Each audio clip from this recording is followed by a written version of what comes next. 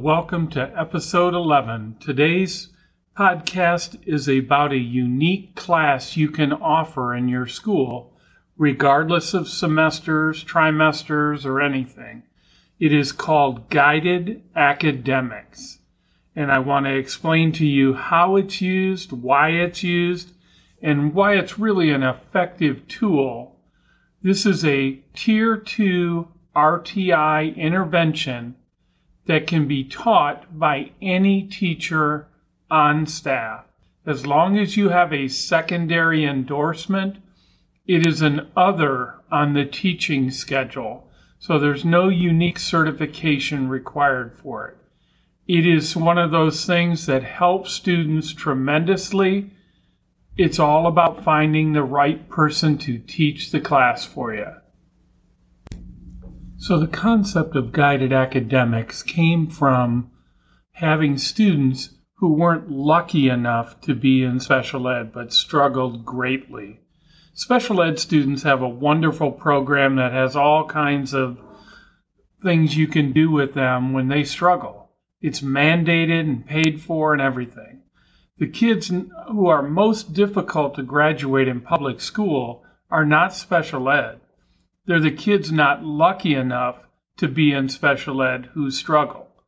So guided academics came out of the struggle with these students. What we have is a class that students take. Instead of having a study hall, if you still are in a district where study halls are an option, replace study halls with what you find out today about guided academics. Guided academics is a period in their schedule that is with a teacher in your high school. It doesn't have to be from any discipline. It's somebody who has the schedule available and the ability to work with kids. You put about 15 kids in there who have differing issues, but predominantly are not in special ed. They're not attendance problems and they're not discipline problems. If a kid is an attendance or discipline problem, they have to fix that problem before guided academics is going to work. But in a guided academics class, you have a teacher with about 15 kids who all struggle. Those kids may struggle in multiple areas, but the goal of the class is to provide an opportunity in a structured environment for them to get their work done. And one of the most important things about being a guided academics teacher is it is almost identical to what special ed teachers do in a resource class. I liken this is a resource room for non-special ed students. It is a place where they get work done, they get tutored, they get help, or they have quiet, structured time to get some things done. And the bulk of the class is spent working on their core curriculum classes. The teacher does start out every day and do a 10 to 15 minute lesson on some study skill, taking Cornell notes, how to outline, how to prepare for a test, how to proofread. There's a gentleman named Larry Bell. He is a wonderful presenter and has all kinds of strategies on how to help students who struggle. Larry Bell has multiple things you can find on how to help students do better on testing and studying. And I'll put a link to his information in the text. But you use these strategies for 10 to 15 minutes.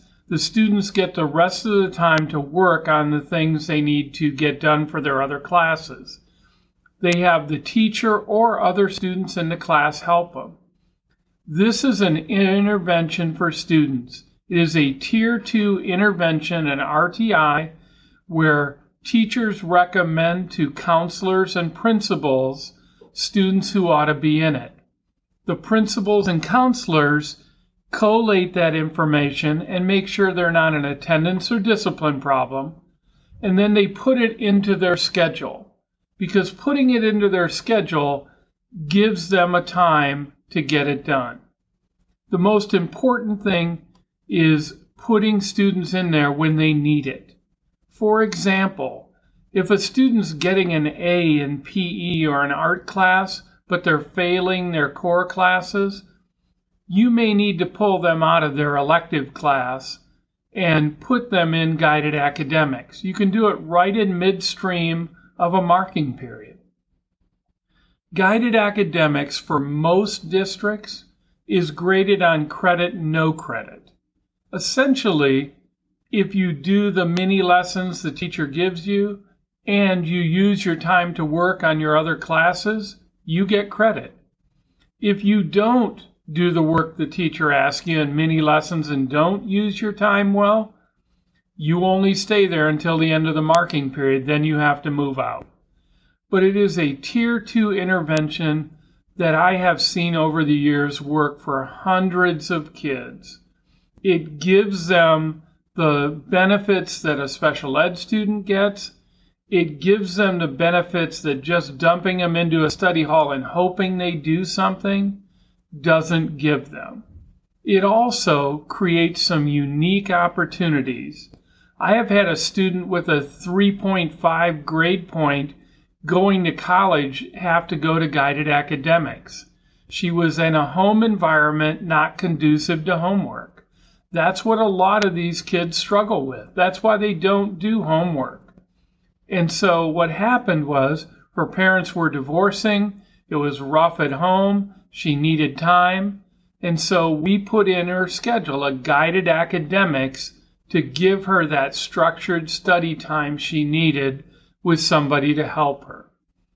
That was an unusual one. Most of these students are the students who are struggling right now who aren't in special education. I challenge you to run a list of students with D's and F's, cross out all the kids in special ed.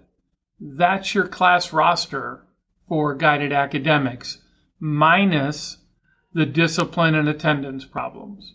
These are kids who need help and we need to intervene. It's elective credit. I would suggest you waive other non-core requirements and allow them to be in guided academics. I had a wonderful teacher one time do this. Just to give you an example, I had an art teacher who was also a football coach, practically a living oxymoron. He did a wonderful job in guided academics because he connected with kids. And he'd tell them all the time, I don't know how to do that algebra, but somebody else in here who had algebra, and he'd pair the kids up. He knew how to work with kids. That's really what it's about. Helping students help themselves, giving a structured time, giving them some real study skills for 10 to 15 minutes every day. This is a class that will save kids who are dropout potential. In fact, if you have a child who fails multiple classes in the fall of their freshman year, it should be your policy in the second marking period, whether you're trimester or semester, to put them in guided academics. You need to use this as an intervention. Everybody knows that dropouts start fall of their freshman year. When that goes south, it's going to be a long 4 years. You need to have interventions that work. This really works. And when a parent requests students to be in there, you need to, first of all, go through your criteria and say, does this make sense for this kid to be here? Are they an attendance discipline problem, or are they just struggling? It should be done with students prior to even considering to test them for special ed. Once a student's in high school, testing them for special education, the result of it is probably going to be a ton of frustration, an angry parent, a long ordeal of time, and then they're going to get a class that's a resource room. That will be the strategy that they apply. Just put them in it right now. If it doesn't work in resource and they continue to struggle, you've tried a serious intervention that didn't work. but you've pulled out your regular bag of tricks to try and help this student. I highly recommend you look at guided academics as a tool to help students who struggle. And again, don't put yourself in a box saying, well, they only have to be D and F students. It might be a student who's traditionally an A and a B student who is struggling for some reason for something that's happening outside of school. Remember, 15 kids, not attendance and discipline problems. They have to fix those first. Also, a teacher can give them all kinds of mini lessons. There are tons of places to do it. I'll leave some information about Larry Bell that you can look up and help your kids. This is a Tier 2 intervention on the RTI model that virtually always works for kids. They earn the right to keep guided academics, and they can take it as many times as they need it during their high school career. Be creative. Waive some requirements they don't have to, that are not core, to use this class. It is a lifesaver for kids. If you have study halls, stop doing it. Make it done by parental request. Make it done by teacher request for the kids who really need that. If you have a kid who goes to guided academics, there should be a parental conversation before that happens, so they know why and they know what the expectations are. That guided academics teacher can be like the kid's liaison and help them with other teachers as well. It really depends on the quality of the instructor you put in the class. I have had great teachers take this course on and really buy into the concept of helping this set of kids. So in conclusion, no to study hall, yes to guided academics. If you don't have any study halls, guided academics is a Tier 2 intervention that you need to really put in place. It will help your kids. Any teacher can do it. They just need to be given the study material to do for the 10 minutes or 15 in the class, and then engage the kids. As usual, thanks for listening to this podcast, episode 11. Please share it with anyone you'd like to. And thanks for listening. And please check out trimesters.org and you'll find out even more information. Thank you.